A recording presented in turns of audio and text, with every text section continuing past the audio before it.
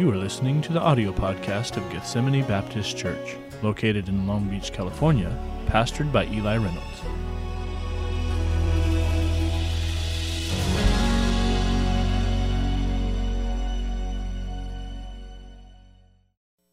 As you're being seated, Ecclesiastes chapter 4 tonight, Ecclesiastes chapter number 4. And as we normally do, let's find out, does anybody need a fill-in-the-blank sheet tonight? All right, we have a couple here. We need fill-in-the-blank sheets for, right over here. If you'll keep those hands raised, appreciate that. And then right down here, Brother B, thank you, Jordan. Anybody else, those two? How about a pen? Do we need a pen tonight, anybody? All right. Ecclesiastes chapter number 4. Now I'm going to ask you some important questions that I asked to the teenagers today, okay? And it's going to require you to use some hands here to show me, all right? Have you ever heard the game like, would you rather? Would you rather do this or this? This is just kind of, which one do you like more, okay? Which one do you like more, all right? So I just want to find out tonight. You're going to point whichever way I say, okay? Which one do you like more? Would you prefer coffee or tea? Point which one. Coffee, point that way. Tea, point this way. There's only a few with tea. Wow. All right. Okay. Next important question for you tonight. Which one? Hamburger or taco? Hamburgers or tacos? It's got to go tacos. Come on, folks. All right, now here it is. Here it is. Reese's. Do I even need to say anything else? All right, Reese's or Snickers? Which one? Reese's or Snickers? Wow, there's a lot of Snicker fans in here. Wow, okay. All right. That helps me to see who I should and should not be friends with. All right. Then we have, lastly and most importantly, Frosted Flakes or Cinnamon Toast Crunch. All right. Esther, why are you just raising your hand? Is it this way or this way? All right, you got to choose one. It's cinnamon. The correct answer is Cinnamon Toast Crunch. It's in the Bible. It's in the book of Second Opinions. It's there. You just have to find it. But I just wanted to find out where you were tonight with those things. All right, so that's good. I'm amongst good people, I can tell. Ecclesiastes chapter 4, and we're going to look at all 16 verses today. We're going to cover it all, and I had so much fun with the end of this study, and I can't wait to get to the last point because it's just so cool to me. But the whole thing, I think, will be a blessing and a help. And we're reviewing here a little bit. Solomon, of course, his thesis statement. He's searching for meaning in life, and he says, you know what? It's all vanity. It's all meaningless. It's all empty. It's all futile. And so he goes and tries some experiments. He said, okay, I'm going to see if I can find the meaning and purpose of life in earthly wisdom and knowledge and being the smartest guy around. And that didn't work. He tried pleasure, food, drink, entertainment. He tried treasure. He tried to get everything he could. And no thing could bring fulfillment to him. He began to hate life. Remember that at the end of chapter number 2. And then came to some humbling. He comes to the conclusion, hey, we just need to enjoy the life that God gave us. In chapter 3, he focused on the time that we have here on earth, and there were some interesting things he had to say about that. But after that, he kind of, in these next few chapters, he's going to bounce around from subject to subject. And what we're going to find there is that, and really that's kind of like what he does in the book of Proverbs. If you read Proverbs, he's just bouncing around from subject to subject. But they're usually kind of grouped into topics. And the topics that are addressed here is, after all the things that he said, and he said, we should just enjoy the life that God gave us. But then he gets to chapter 4, and he realizes that life is hard. He begins to look at the people around him. I mean, he's the king. But he begins to look at people around him and realize, man, life is hard. What makes life difficult? And remember, the whole thought is the emptiness of life without God is his whole thought there, and is what we're going to see in this book. But why is life so difficult? So we're going to look at that tonight. Let's pray together, and we're going to jump right in. Father, bless this message and the time we have together. May it be helpful, informative, and transformative tonight. In Jesus' name we pray. Amen. What makes life hard? I'm going to give you one big reason. Would you write it in? People. People. Some of you thought he's going to say sin. No, I'm going to say people. Sin makes life hard, yes. Oftentimes, other people are doing the sinning. People problems are a major factor in our happiness and how it ebbs and flows. I can be happy today and not happy tomorrow, and it can be based upon what you say to me. Remember, joy is something that should always possess. Happiness is fleeting. It's here one minute and gone the next. And sometimes life can just be hard because of people. People at work. How many? I don't want to ask you to raise your hands, but I wonder how many of you this week had to work with somebody that made your life a little bit miserable. People at work can do that sometimes. People at home can do that. People at school can do that. People at college, people at church can do that. People in your neighborhood, people online, on Instagram, whatever. But remember that you're a people too. You are a person as well. And sometimes the biggest problem you have is the person in the mirror. In fact, that's what D.L. Moody, the great preacher in the 1800s, someone asked him, said, Brother Moody, what is your biggest problem that you face? And he said, the man I see in the mirror every morning.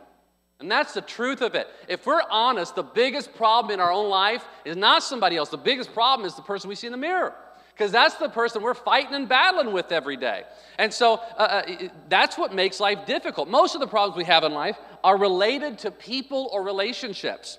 Whether the person is you or someone else, people problems affect us.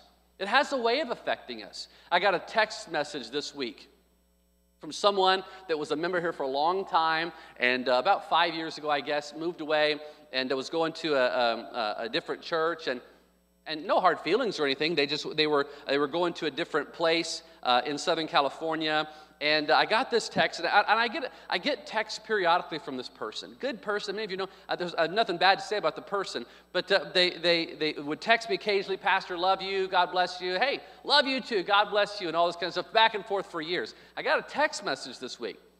And it was the same kind of thing. Pastor, love you, and all that kind of stuff. Then it said, I don't know what it was when you were there at Gethsemane, but I never felt welcomed as a brother in Christ and a minister of the gospel for 20 years. And I was sitting, when I got that text message, I'm going to be honest, I was clipping my toenails.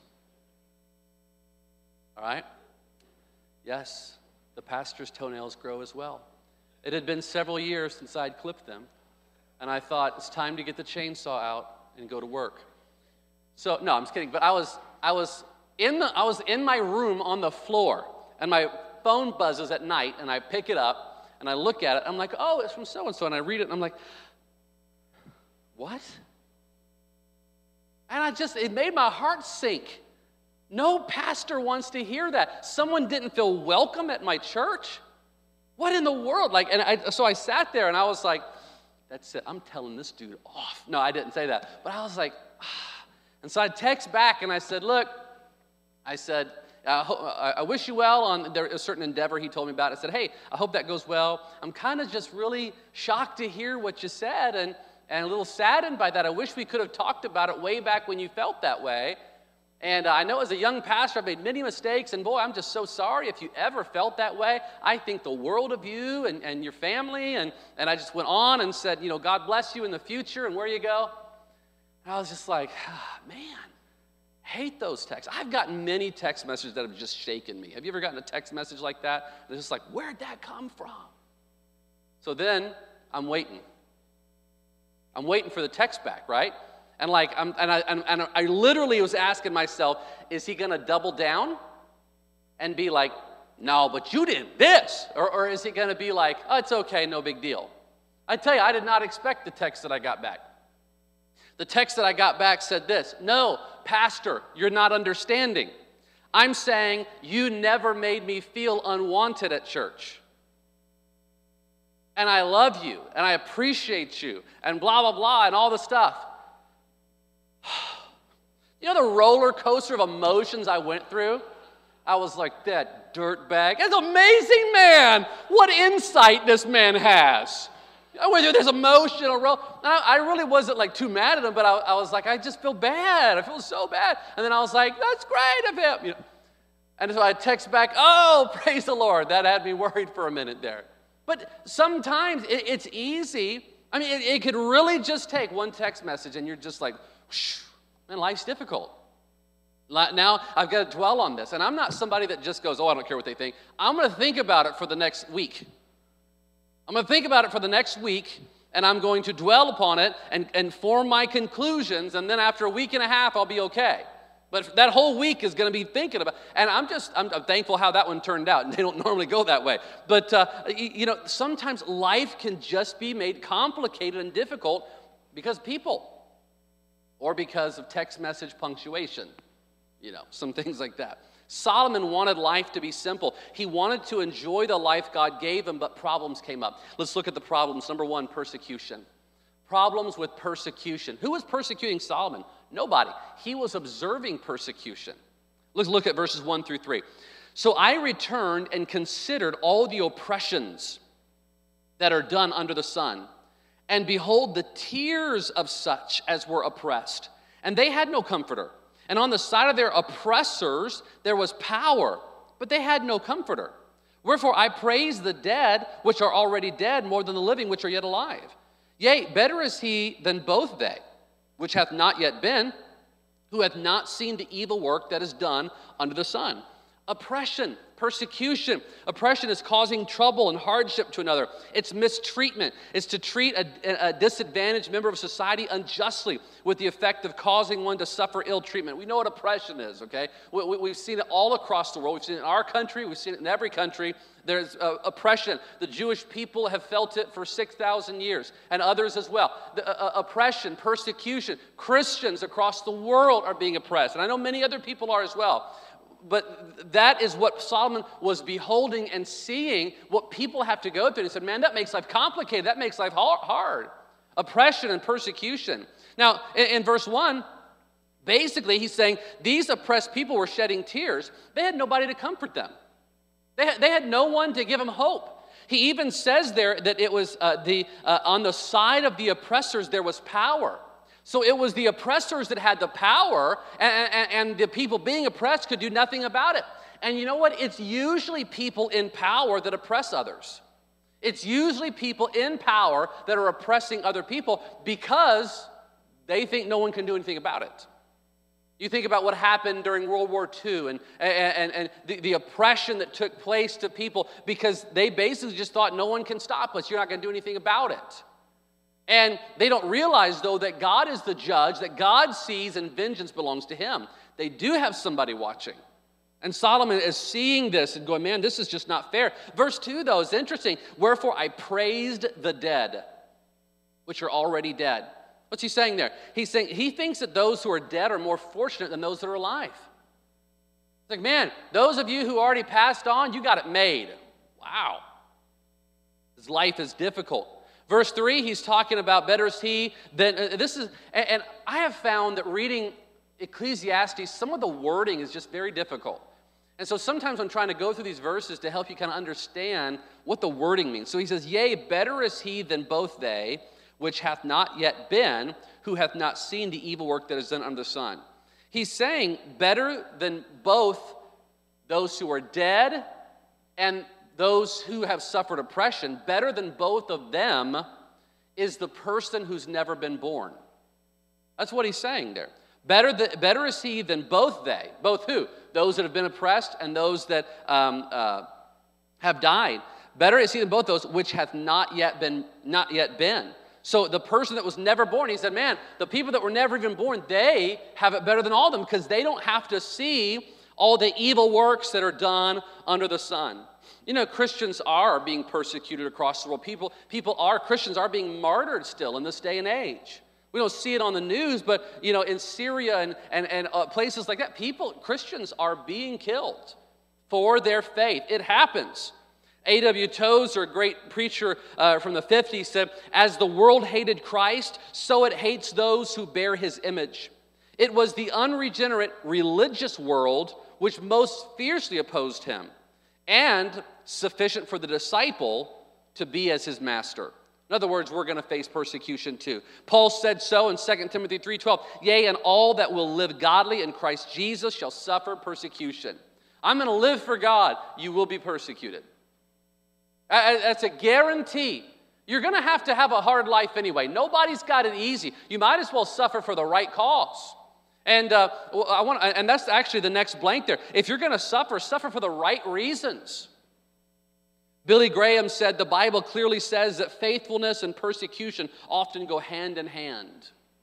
Faithfulness and persecution. I want you to take your Bible and go to 1 Peter chapter 2. We're not going to turn to a lot of places today, but there's a few for this passage, for this point I wanted you to see. 1 Peter chapter 2, after the book of Hebrews and James, toward the end of the Bible there. If you work backwards from Revelation, you'll find it pretty quick. But 1 Peter chapter number 2, I want to look at verses 19 through 21, just a couple passages here to read. 1 Peter 2, 19. For this is thankworthy if a man for conscience toward God endure grief, suffering wrongfully. For what glory is it if when ye be buffeted, beaten basically, for your faults, you shall take it patiently. But if when you do well and suffer for it, you take it patiently, this is acceptable with God. For even hereunto were ye called, because Christ also suffered for us, leaving us an example that you should follow his steps. You know, if you do something worthy of the beating, and then you take the beating and you're like, yes, I'm still loving God, you deserved it. But he's saying if you didn't do the wrong, but you're suffering just because you're a Christian, just because you did the right thing, hey, that's something that God is pleased with, because Jesus suffered innocently as well. Look at chapter 4. Chapter 4, verse 12. Just flip the page there. Beloved, think it not strange concerning the fiery trial which is to try you, as though some strange thing happened to you. Why are all these trials coming on me as a Christian? Don't be surprised by it. But rejoice, inasmuch as ye are partakers of Christ's sufferings, that when his glory shall be revealed, ye may be glad also with exceeding joy. If ye be reproached for the name of Christ, happy are ye. For the Spirit of glory and of God resteth upon you. On their part he's evil spoken of, but on your part he's glorified.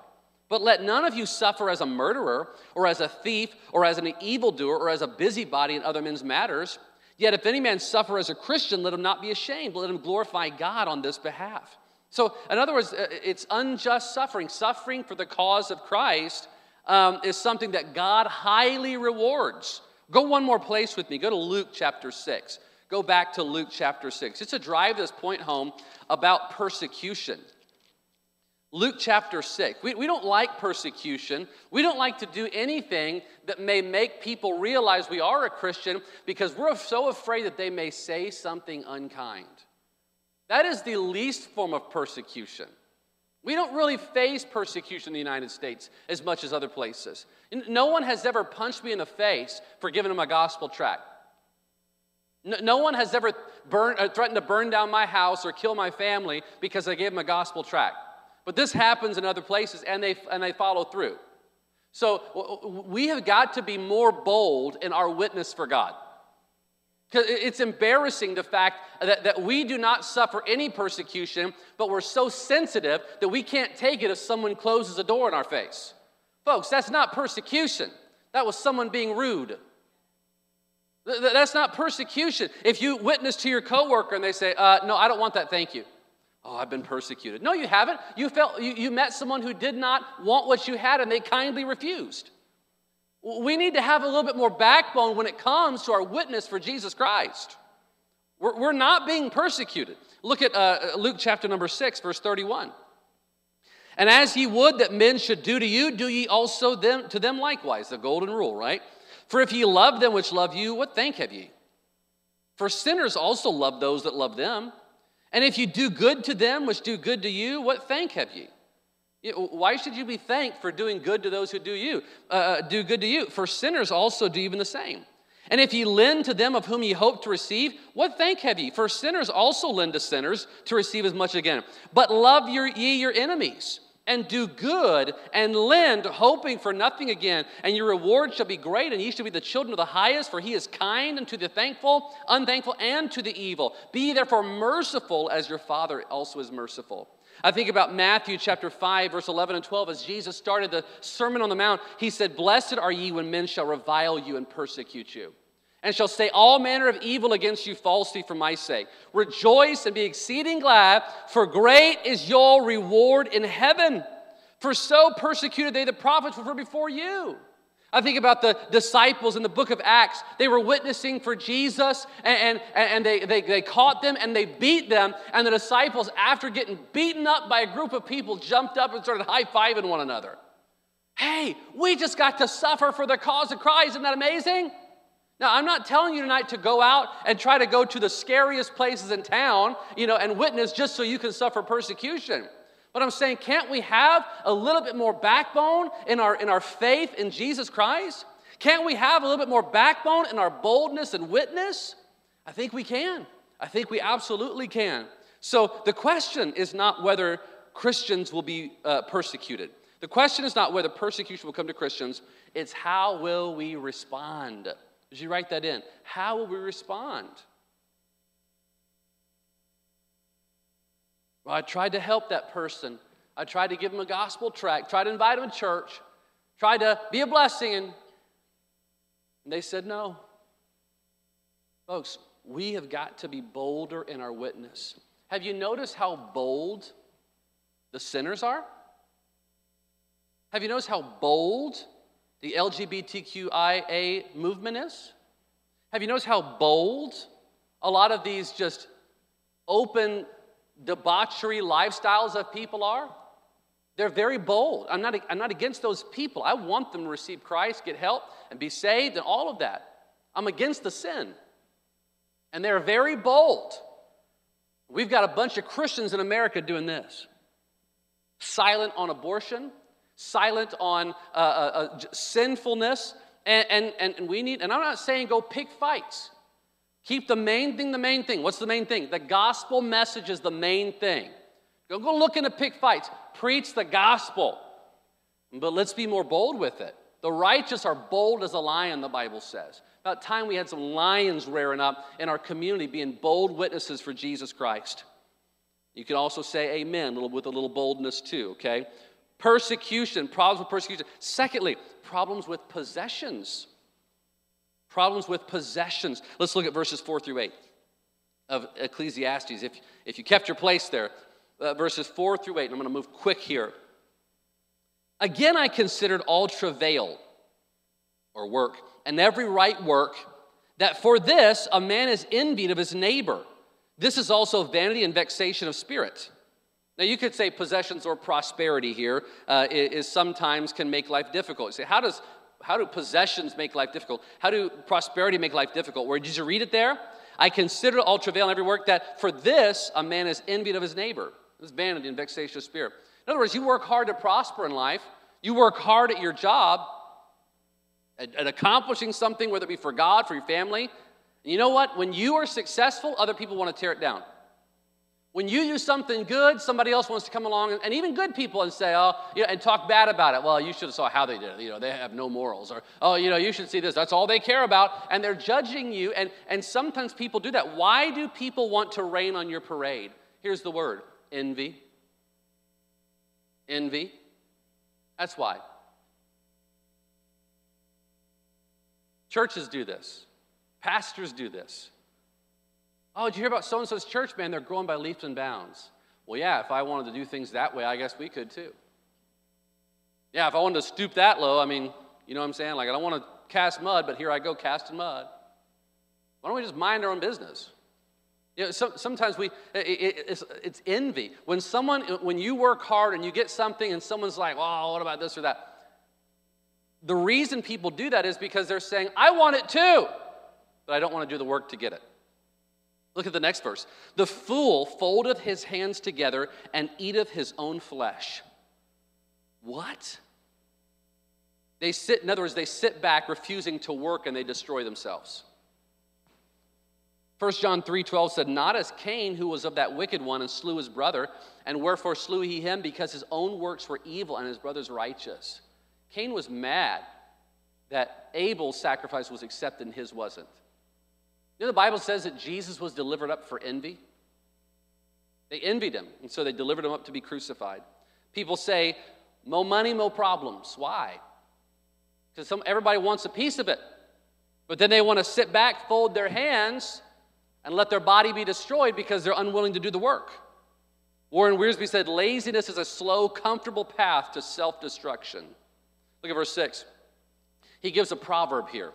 Better is an handful with quietness than both the hands full with travail and vexation of spirit. So it's better to have less, but to have peace, than to have your hands full of stuff, but have travail and grief and worry and sorrow. Look at verse 7. Then I returned and saw a vanity under the sun. Verse 8, there is one alone, and there is not a second. Yea, he hath neither child nor brother. Yet is there no end of all his labor. Neither is his eye satisfied with riches. Neither saith he, for whom do I labor and bereave my soul of good? This is also vanity. Yea, it is a sore travail. So there is one only and there is not a second. He's saying there's a man that doesn't have a dependent.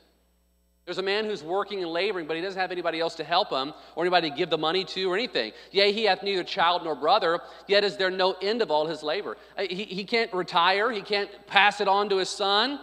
Neither is his eye satisfied with riches. No, and he's also greedy. He doesn't want to give it up. He wants to acquire more and more and more. Neither saith he, for whom do I labor and bereave my soul of good? This is also vanity and vexation of spirit. He's wanting more and more. So, in one verse, you've got a hard worker on one side and a lazy man on the other. In another verse, you've got a man with a lot of stuff, but no one to enjoy it or let him retire. What's the answer to all this? When it comes to possessions and owning things and working hard and prosperity, the answer is twofold. The answer is balance and contentment. Balance and contentment. Can you have things? Yes, you do have things. Can you have nice things? Yes, you can. But isn't it better to have less with peace than to have more with war? What's better? I'd rather have less and have peace in my house and peace in my heart than to be reaching after everything that I want and coveting after this stuff and going after it to grab it and having all-out war with other people. Yeah, so balance is important. Contentment where you are is important. That's the way to live. So when it comes to life being difficult, boy, let's try to live a balanced life. Not a life of, I'm working, 23 hours a day so I can get that extra car, so I can get that extra this, so I can have the extra this, and I just, I'm reaching out. You're going to live a life where you're reaching with both hands, but you got no peace within. You need balance. There's got to be family time. There's got to be God time. There's got to be more than just reaching after the possessions. And there's got to be contentment, being okay with the lot and life that you have. So problems with persecution there. How do we respond to that? Problems with possessions. We have to have balance and contentment, but also problems, verses 9 through 12, with peers. With peers. Look what it says here. There are two are better than one, because they have a good reward for their labor. Now, before I read the rest of these, the problem addressed in these verses is really loneliness. That's the problem that we see. Would you write this in? Sometimes it is the absence of people in your life that's causing problems. It's the absence of people that can make life difficult. Before, in verse 1, there was nobody to comfort them. They felt alone in the world. And notice the solitary mentions here. Two are better than one because they have a good reward for their labor. In other words, you can get more done with two people. You had the job, you want to paint your house? Guess what? You have another person there with you. You're going to get the job done a lot faster. Verse 10, for if they fall, the one will lift up his fellow. But woe to him that is alone when he falleth, for he hath not another to help him up. You remember that old ad? I've fallen and I can't get up. What was it for? It wasn't Life Alert. Was it Life Alert? Life Alert, something, and it was a sad advertisement, so to think someone had fallen and can't get up. But that's what the verse is kind of talking about here. You fall and there's no one there to help you back up. This is a great verse, though, for those going through besetting sins. Would you write that in? Besetting sins. Sins that they struggle with. And if you fall and no one knows, no one's there to lift you up. No one's there to help you. That's why accountability is so important. That's why having the help of other people is one of the biggest ways of recovery from a besetting sin that people are dealing with. You have to have a companion when you fall. You have to have someone there to lift you back up and keep you accountable. Verse number 11. Again, if two lie together, then they have heat. But how can one be warm alone? And if one prevail against him, two shall withstand him. So if one guy fights me and beats me, but then I bring my buddy, we are strong enough to beat him. And then it says, and a three-fold cord is not quickly broken. And how much better it would be if I had three guys with me, you know? Now we're all strong, right? Now we can overcome that one guy. So the more the merrier here. I watched a tug of war between four of the world's strongest men. And Brian Shaw and some other guys, these huge guys that have won the World's Strongest Man competition, big men, like mountainous men. And they went to Scotland. They were doing all these different tests of strength and just beating all these records across the world with their inhuman strength of these four guys from America, one from England. And so they went to Scotland. They had a tug-of-war contest with a professional team. Yes, they have professional tug-of-war contests overseas, I guess. And so they got the four big old guys on one end, and there was a team of 8, but they put 4 guys on the other end. And they said, go. And the strongest men from America just kind of walked backwards and pulled the guys across the line. No problem. These guys were falling down. It was hilarious. So they said, all right, now let's do it with 5. They got 5 people on. And so it was 5 guys versus the 4 Americans, the 3 Americans, 1 Englishman. And they were pulling, and again, they just whipped them. A little bit harder, but they whipped them. They got 6 guys, 6 grown men on the other side, imagine adding 200 pounds every time, basically. And so now they got 6 guys, and they're fighting and pulling and tugging, and the strongest men in the world get them across. But that 7th man got them. When this man number 7 got on the other side, they lost. The strongest men, of course, they've been tugging for a long time. But it just shows that the more people there, the stronger it was.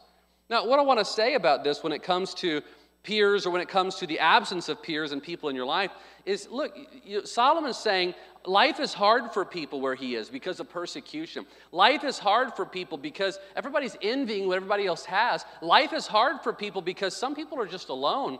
But here's the thought. You don't ever have to be alone. You don't ever have to be alone because God gave us 2 things that Solomon did not have. Number 1, he gave us the church. The local church was not there for Solomon's day. They had the temple, they had religious rites, but Jesus started the church so that we could have a family at all times. And no one has to be alone because we've got a family.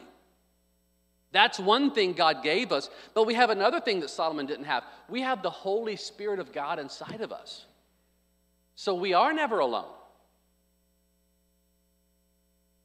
When Jesus returned to heaven, he sent the Comforter so that those who trusted in Christ would have God living inside of them.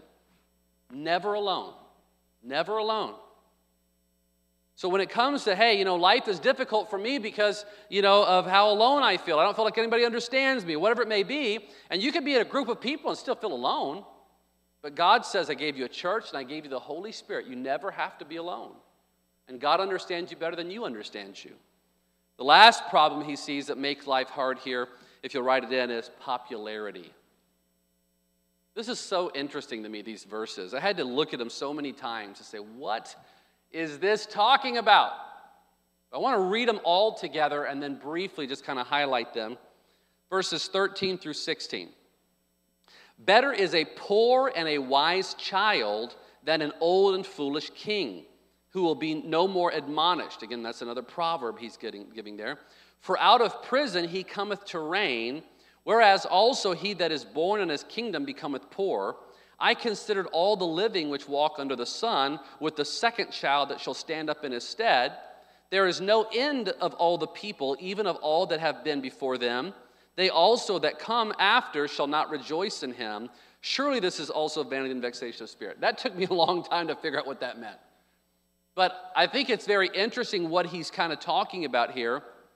And you'll allow me just to go quickly back through that again. It says there in verse number 13, better is a poor and a wise child, he's poor but he's wise, than an old and foolish king who will no more be admonished. So you got an old king who's foolish, he won't listen to reason. Better than that is a child who is poor, but yet he's willing to learn.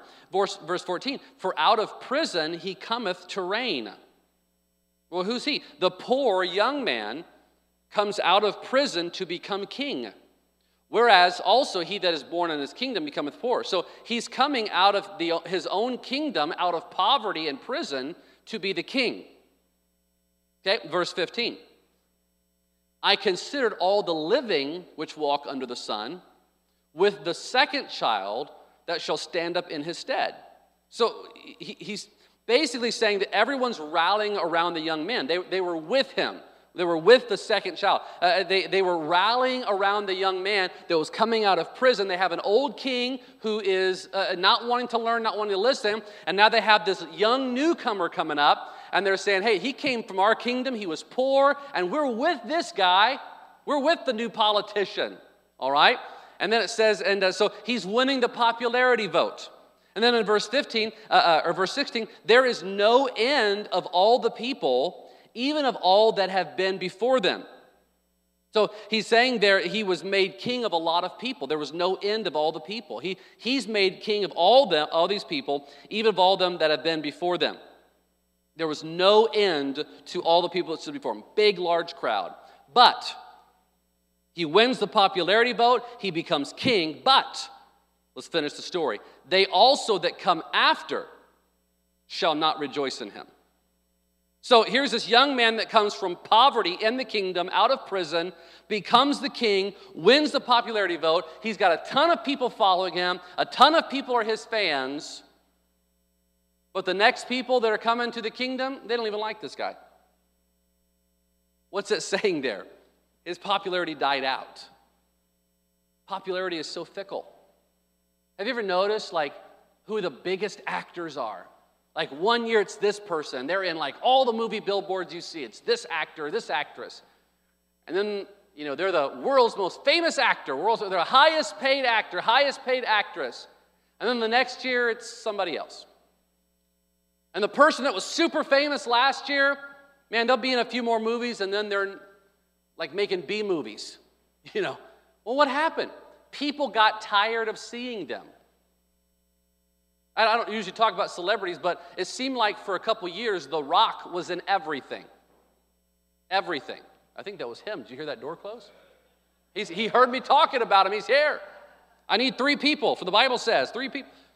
But what I'm saying is, after a few years, he won't be there anymore. He'll be old. His muscles will be from here to here, you know, if he doesn't, or maybe he won't stop taking the steroids, I don't know, but what I'm saying is, we go through these seasons. There was a time when Frank Sinatra was like the most popular person ever. Elvis Presley, most popular. And then after a few years, people were like, nah, it's the Beatles now. It's this now. Oh, it's this person now. Popularity is not what it's cracked up to be. These people that do anything online to get follows and likes. In a few years, no one's going to even remember them. Remember Octomom? Who remembers Octomom? I mean, it was on the news all the time. Octomom, delivering 8 babies. 8 babies. And, you know, it was all over there. And she wanted that attention. And then, like, have you heard from Octomom?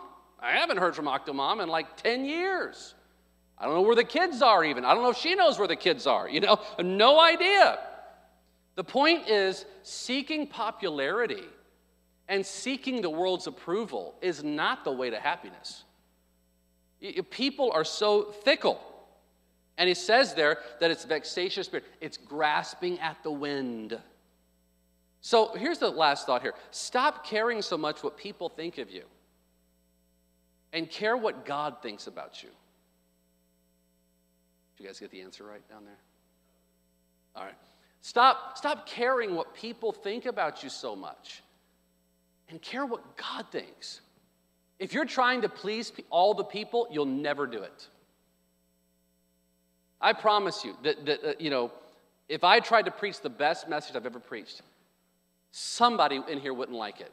You'd be like, it was all right, but I've seen better. You can't preach to please. I don't preach to please anybody except for him. Every time before I leave my office to come out here, you know what I'm praying? God, help me not to get in that trap again, where I'm trying to preach to please people. I want to preach to please you, and you only. And if no one else likes it but you, then I'm happy. And I'm praying that as I'm walking out to church tonight even, because I want to do things that honor God, that he finds acceptable, that he looks at and says, I like it, even if nobody else does. Because why? Because if I'm just trying to be popular, I'm going to compromise my convictions, because I'm going to have to do something that I don't want to do to be popular. Remember in high school, you see the people that wanted to be popular, they'd do all the dumb things just so somebody would think they're cool. And the adults are just as bad. So tonight as we close, I don't know if you're facing, and we're early tonight, look at that. I don't know if you're facing persecution, but if you are and you're facing, how are you responding to it? Could we have a little bit more backbone in our witness for Christ? Are you living a life of balance and contentment, or are you trying to reach after things? If you're doing that, you're making your life difficult. Are you feeling alone? Well, I want to remind you that God is with you. Be faithful to church. That's a good answer. It's just being around God's people. It makes life a little bit easier. And the last blank there, seek God's approval, not the world's. Seek God's approval. So Solomon's saying, hey, I'm looking at all these people and life looks difficult. Why? Because of persecution, because of possessions and envy. Because I feel alone at times. People feel alone because of popularity. So just some thoughts I hope to give you there. I tried to give some answers to those things as well. I just think this book is so fascinating and it's so applicable to our lives today. And I hope that something stuck out to you that you can latch onto and take with you and to make some decisions about as you leave tonight. Father, thank you for the Word of God. Thank you for Solomon and the wisdom that he had and the scriptures that he wrote here and even the struggles that he went through, because his struggles are giving